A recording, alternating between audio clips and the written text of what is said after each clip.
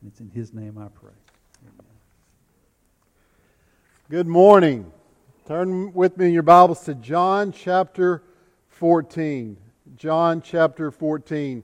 Last week we entered into a dialogue that Jesus is having with His disciples immediately after Judas has left to go and betray Christ, and Jesus is there with the 11 that are solidly His.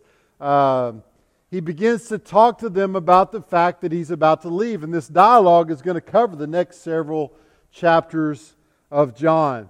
And so we looked at last week that you just kind of begin to give them the bad news that He's about to have to go away. We know that this was very confusing to the disciples. Peter spoke up and said, "Hey, I'm gonna stand with you. You know, I would die for you." To which Jesus says, "Peter, you're going to betray me 3 times tonight." And so there's much that has been said just at the beginning of this conversation to concern the disciples, to think about, okay, our leader's leaving. Some of us are going to betray Him. It's going to get that bad. And so their hearts are no doubt troubled. And so Jesus begins encouraging them a bit to kind of settle their hearts. And this is what we find in John 14:1. It says this, "Let not your hearts be troubled. Believe in God. Believe also in me. In my Father's house are many rooms. If it were not so, would I have told you that I go to prepare a place for you? And if I go and prepare a place for you, I will come again and will take you to myself, that where I am, you may be also. And you know the way to where I'm going." Thomas said to Him, "Lord, we do not know where you are going. How can we know the way?" Jesus said to him, "I am the way and the truth and the life. No one comes to the Father except through me. If you had known me, you would have known my Father also. From now on, you do know Him and have seen Him." Philip said to Him, "Lord, show us the Father, and it is enough for us." Jesus said to him, "Have I been with you so long, and you still do not know me, Philip? Whoever has seen me has seen the Father. How can you say, 'Show us the Father'? Do you not believe that I am in the Father, and the Father is in me? The words that I say to you, I do not speak on my own authority, but the Father who dwells in me does His works. Believe me that I am in the Father, and the Father is in me, or else believe on account of the works themselves. Truly, truly, I say to you, whoever believes in me will also do the works that I do. And greater works than these will he do, because I am going to the Father. Whatever you ask in my name, this I will do, that the Father may be glorified in the Son. If you ask me anything in my name, I will do it." And so Jesus tells them in their dispirited and scary moment of beginning to understand what's about to happen here, He says, "Let not your hearts be troubled. Believe in God. Believe also in me." He wants to bring His guys back to a place of hope. And where does He find that place of hope? In the literal place of where He is going and where He will rule from and where He is going to one day bring His people back to. Jesus goes to a place that He prepares for His people, in a place from where He rules at the right hand of the Father. And so this morning, I want us to talk about Christ's place, this place in which He speaks of in this text. First, Christ speaks of a place of dwelling that He goes to prepare for us. The place that He is referencing is a home for those who are in Christ. It says, "In my Father's house are many rooms." There are many rooms. Me and some minister friends of mine, back in the day when we were just getting into ministry, we were either not quite married or just getting started in marriage. Didn't have any money, but there's a pastor conference up north that we always enjoyed going to every year. And it was at this really nice hotel. And so what we would do, since we didn't have much money, is we would go and get one room for about 8 guys. Now, aside from the morality that was probably questionable there, probably violating fire codes and violating the policy of the hotel, besides that, it was stinking uncomfortable. Because you were in a 4-star hotel, you were in a really nice hotel, but most nights you were sleeping on the floor because there were too many people. I'll never forget when Brother Scott, who used to pastor here, went with us, and I didn't tell him about that. And we got to the hotel, and I said, "Oh, by the way, we're all staying in the same room." He said, "No, we're not." And he immediately went to the front desk and booked himself his own room. We're in the place of Christ, in the place of God that is prepared for us. There's no such worry. Jesus tells them there are many rooms, that there is comfort and there's a place of great joy, and there's room for all of those who would believe in Christ. I don't know if this is literal. I don't know if there's a mansion that God has and we all have a room 105. I don't know. I don't know if there's a mansion just over the hilltop and we all get a mansion. I don't really think shelter is that big of an issue in paradise, folks. So I don't know the literalness of this, but what I do know is what God is saying, what Christ is saying, is that there's a place for you in the place of my Father, in the place where I go to dwell with my Father, in the place of God. It's not just a place for God to dwell, it's a place that's being prepared for the people who love God. This is a beautiful thing, and it's a reason not to let our hearts be troubled. Secondly, we see that it's a place that's made special by the presence of Christ Himself. Look what He says in verse 3. "And if I go and prepare a place for you, I will come again and will take you to myself, that where I am, you may be also." It's interesting here that Jesus kind of makes Himself and the place synonymous. Right? He says, "I go to prepare a place for you." And He doesn't say, "I'm going to come again and take you back to that place." He says, "I prepare a place for you, and then I'm going to that place, and I'm coming back to take you to be with myself, to be with me, so that where I am, you can also be." Listen, the greatest thing about heaven is not that grandma's there. It's not even that mom's there. It's not even that dad's there or your sweet, sweet grandpa that you miss so much. The greatest thing about heaven is not that there's going to be no sickness or no tears and no sorrow, although all that's great. All that's a great thing to look forward to. No, don't get me wrong. But the greatest thing about heaven is that Christ is there. The one that loves us, that gave His life for us, that reconciled us to His Father. That is the main glory of heaven.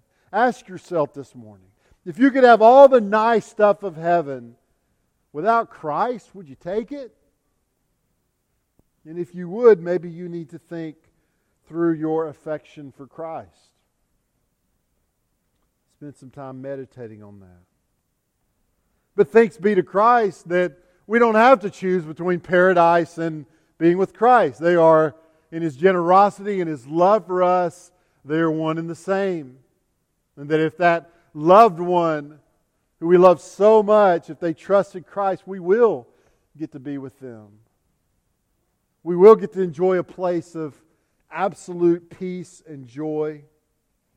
A place we can't even imagine. 1 Corinthians 2:9 says, "But as it is written, what no eye has seen, nor ear heard, nor the heart of man imagined, what God has prepared for those who love Him."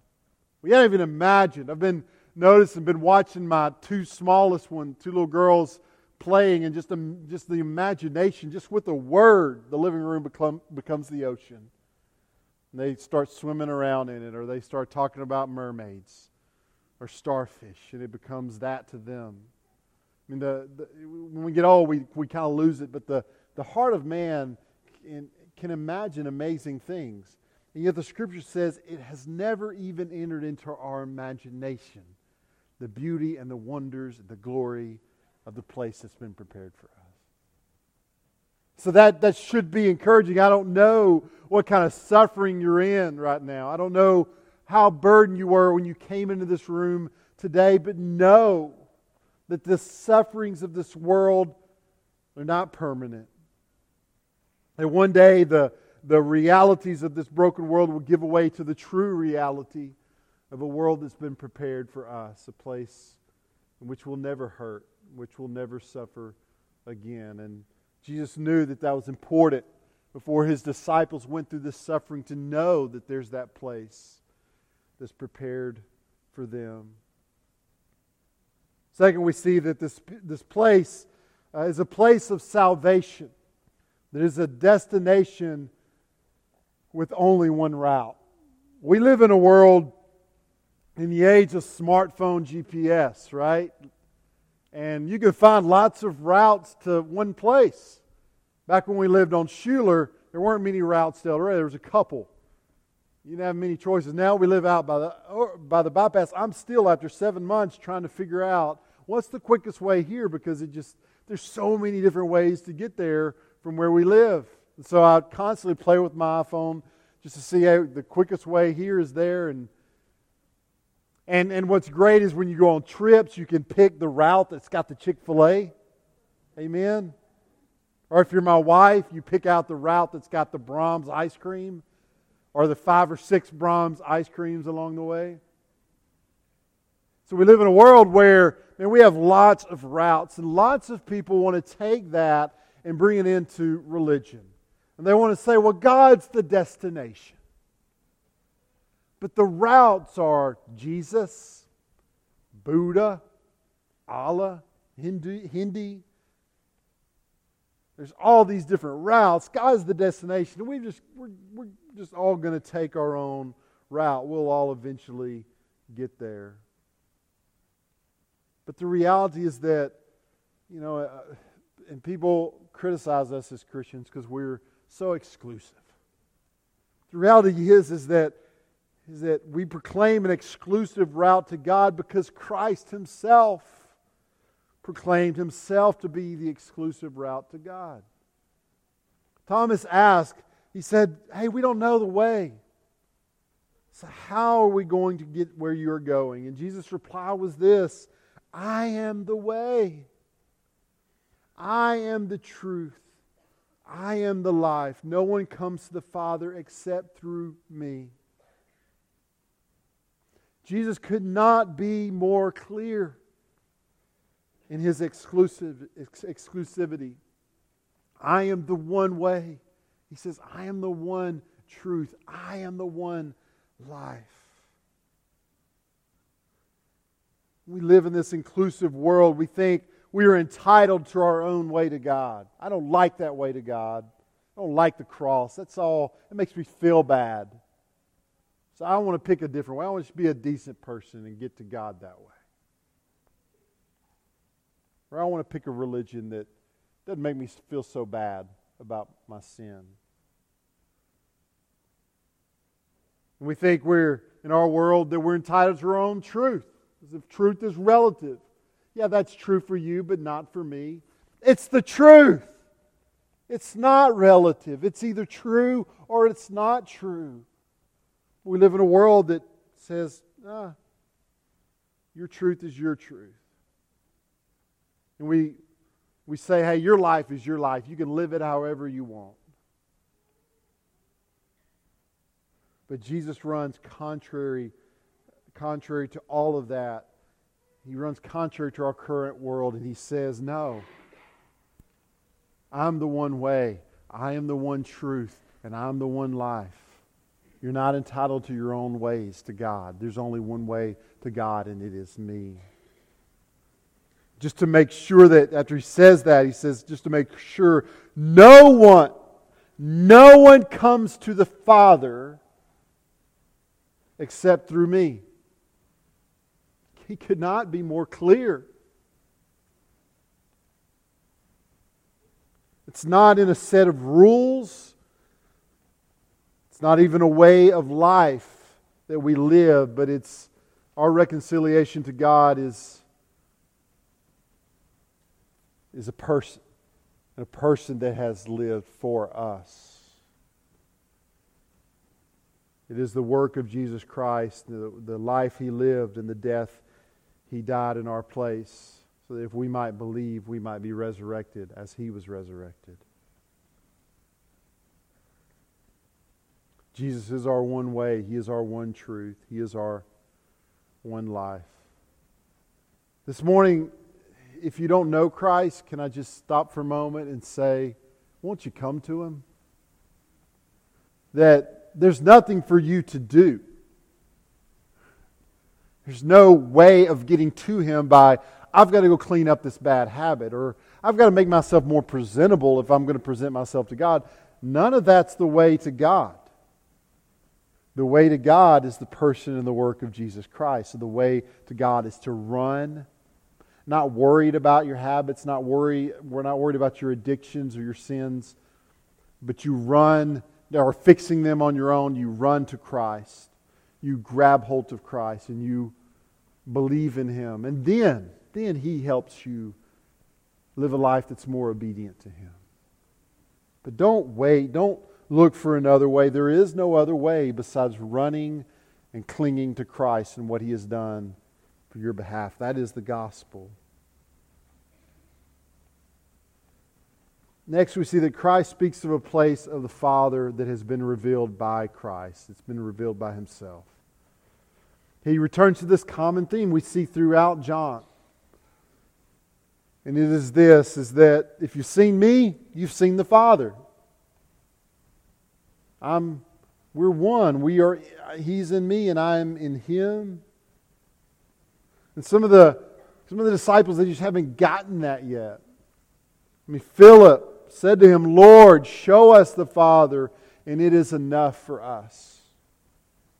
And so Jesus chastises Philip, saying, by this time, you should know.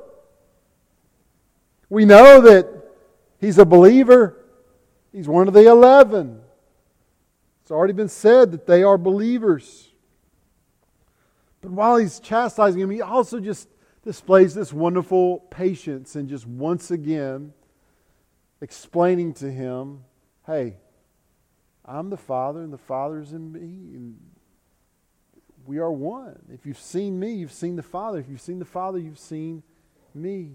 Just as Jesus said to him, verse 9, have I been with you so long and you still do not know me, Philip? Whoever has seen me has seen the Father. How can you say, show us the Father? Do you not believe that I'm the Father and the Father is in me? The words that I say to you, I do not speak on my own authority, but the Father who dwells in me does His works. Believe me that I'm in the Father and the Father is in me, or else believe on account of the works themselves. He just once again implores Philip, hey man, you got to believe. Believe that I and the Father are one. What Jesus did when He set foot on this earth, you see, in a major way, He brought heaven down. You know, we look at the Lord's Prayer, the model prayer, right, that says, Our Father who art in heaven, hallowed be your name, thy kingdom come, your will be done on earth as it is in heaven. You want to know what that looks like? You look to Jesus. Because Jesus brought the will of God to the world. He showed us what the will of God looks like when it's walking around in the flesh, loving people and proclaiming truth to people. And so, in many ways, when Christ entered our world, He brought God into the midst of it. He brought the throne room of God, in a sense, down to earth. And that's why Jesus is called Emmanuel, God with us. He's with us. And fourthly, Christ speaks of a place of authority from which He will continue His works through His people. We see the greatness of His works proclaimed here. It says, of the works that we're going to do for Christ. It says, truly, truly, I say to you, whoever believes in me will also do the works that I do, and greater works than these will he do, So this is a text that's been debated a lot. Like, what does Jesus mean when he says that the people who believe in him would do greater works than him? That's a bold statement, is it not? There are some who say, well, that's just for the disciples. He was talking to the disciples, and sure, some of them were going to raise the dead, and some of them were going to do some amazing works, but that's not really for us. But he says here, whoever believes in me. He doesn't say just you guys. Is he simply referencing the acts of humility that he's done recently with the foot washing, and he's just saying, hey, you're going to do greater works of humility? Well, when the works of Christ are brought up, it almost always includes his amazing works of power as well. Does it mean greater in the sense of quantity? I mean, that's an obvious thing because, when you look at the church and how long we've existed and how many of us there are in the church, if you look at sheer quantity of works, then yeah, we've done more quantity works than Christ. But the text doesn't really use the Greek word that references quantity. So does it mean greater in the sense of more supernatural or more spectacular? It's hard to think about. If we're going to do greater works, you look at Christ, He walked on water, He rose a man that had been dead for 4 days, fed a multitude with a never-ending fish fry. I haven't seen any of that in any of us in the church in which I grew up. So what does He mean that we'll do greater works? Well, a clue is given in a parallel verse found back in John chapter 5, verse 20. Jesus says this, "For the Father loves the Son and shows Him all that He Himself is doing, and greater works than these will He show Him, so that you may marvel." So Jesus says there's a promise here that God's going to do even more amazing works than you've seen already. And if you read on, we see that He's talking about the death and specifically the resurrection of Christ. His own resurrection. And so what is being referenced here, I believe, by Christ is this dawning of this age of the church in which we operate and we live and we minister after the full revelation of Christ's work. When Jesus was walking the earth doing His ministry, He was setting things in place, preparing for that final work of crucifixion and then resurrection. But we, as Christians in the church age, get to live in which that reality is fully known and fully realized. And so there is an amazing, great power that we have as the church of God. There has never been a better time to believe in God and to be working for God than in the time after His wonderful death and His resurrection for us. We proclaim a risen Christ to a world in which the Spirit of God is at work. We minister after He says it is finished. It's done.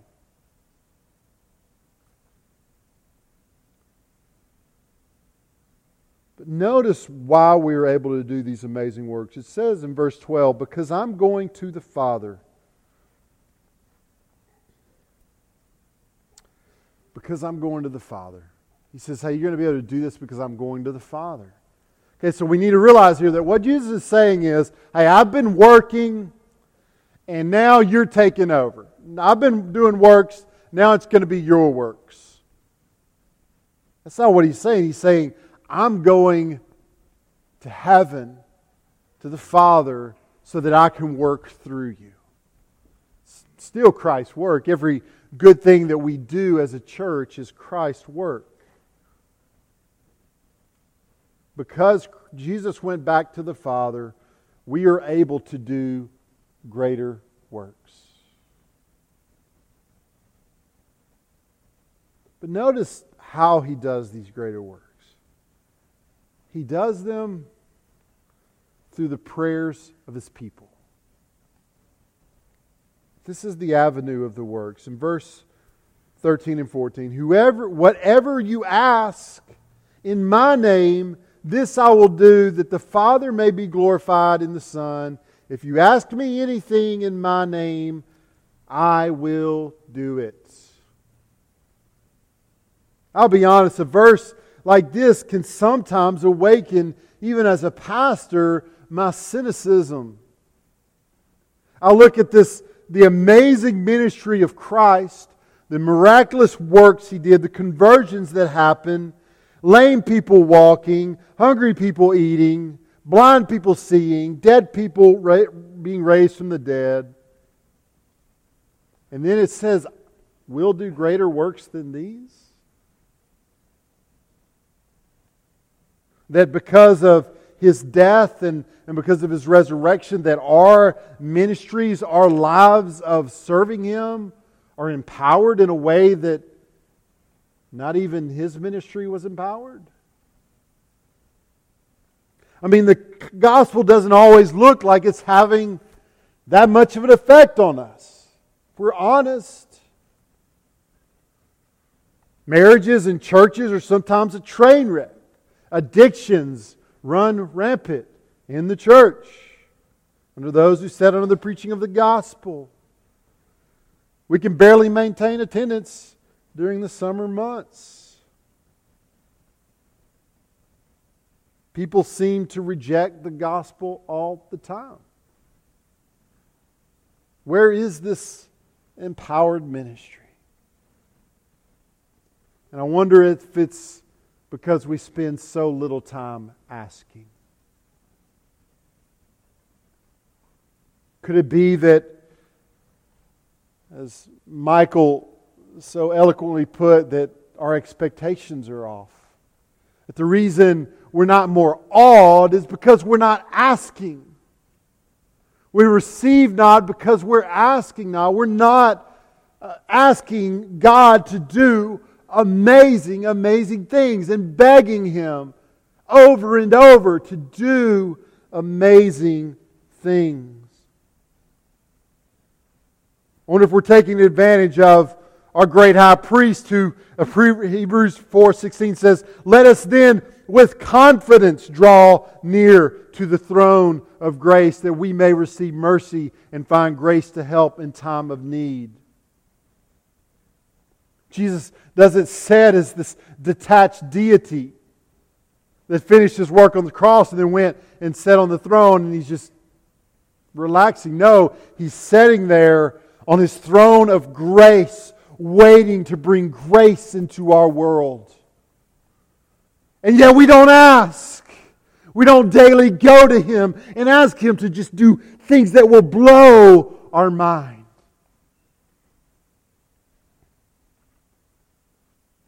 Let us become a church that expects great things.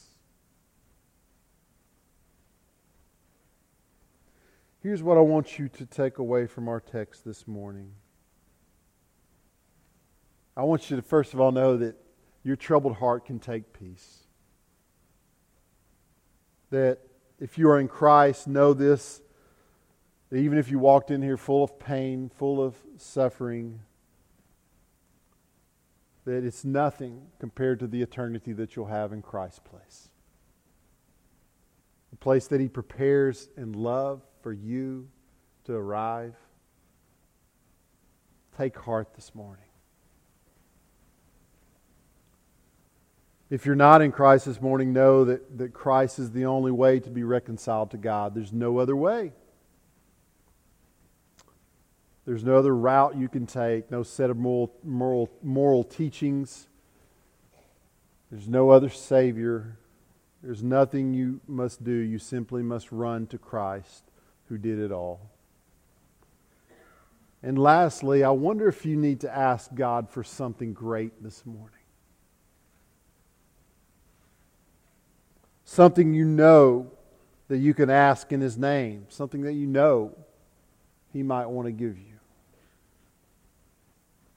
Perhaps a sin that has entangled you that for so long, and you've even quit asking for help. Maybe today is the day that you need to ask God to do something great and deliver you from that sin.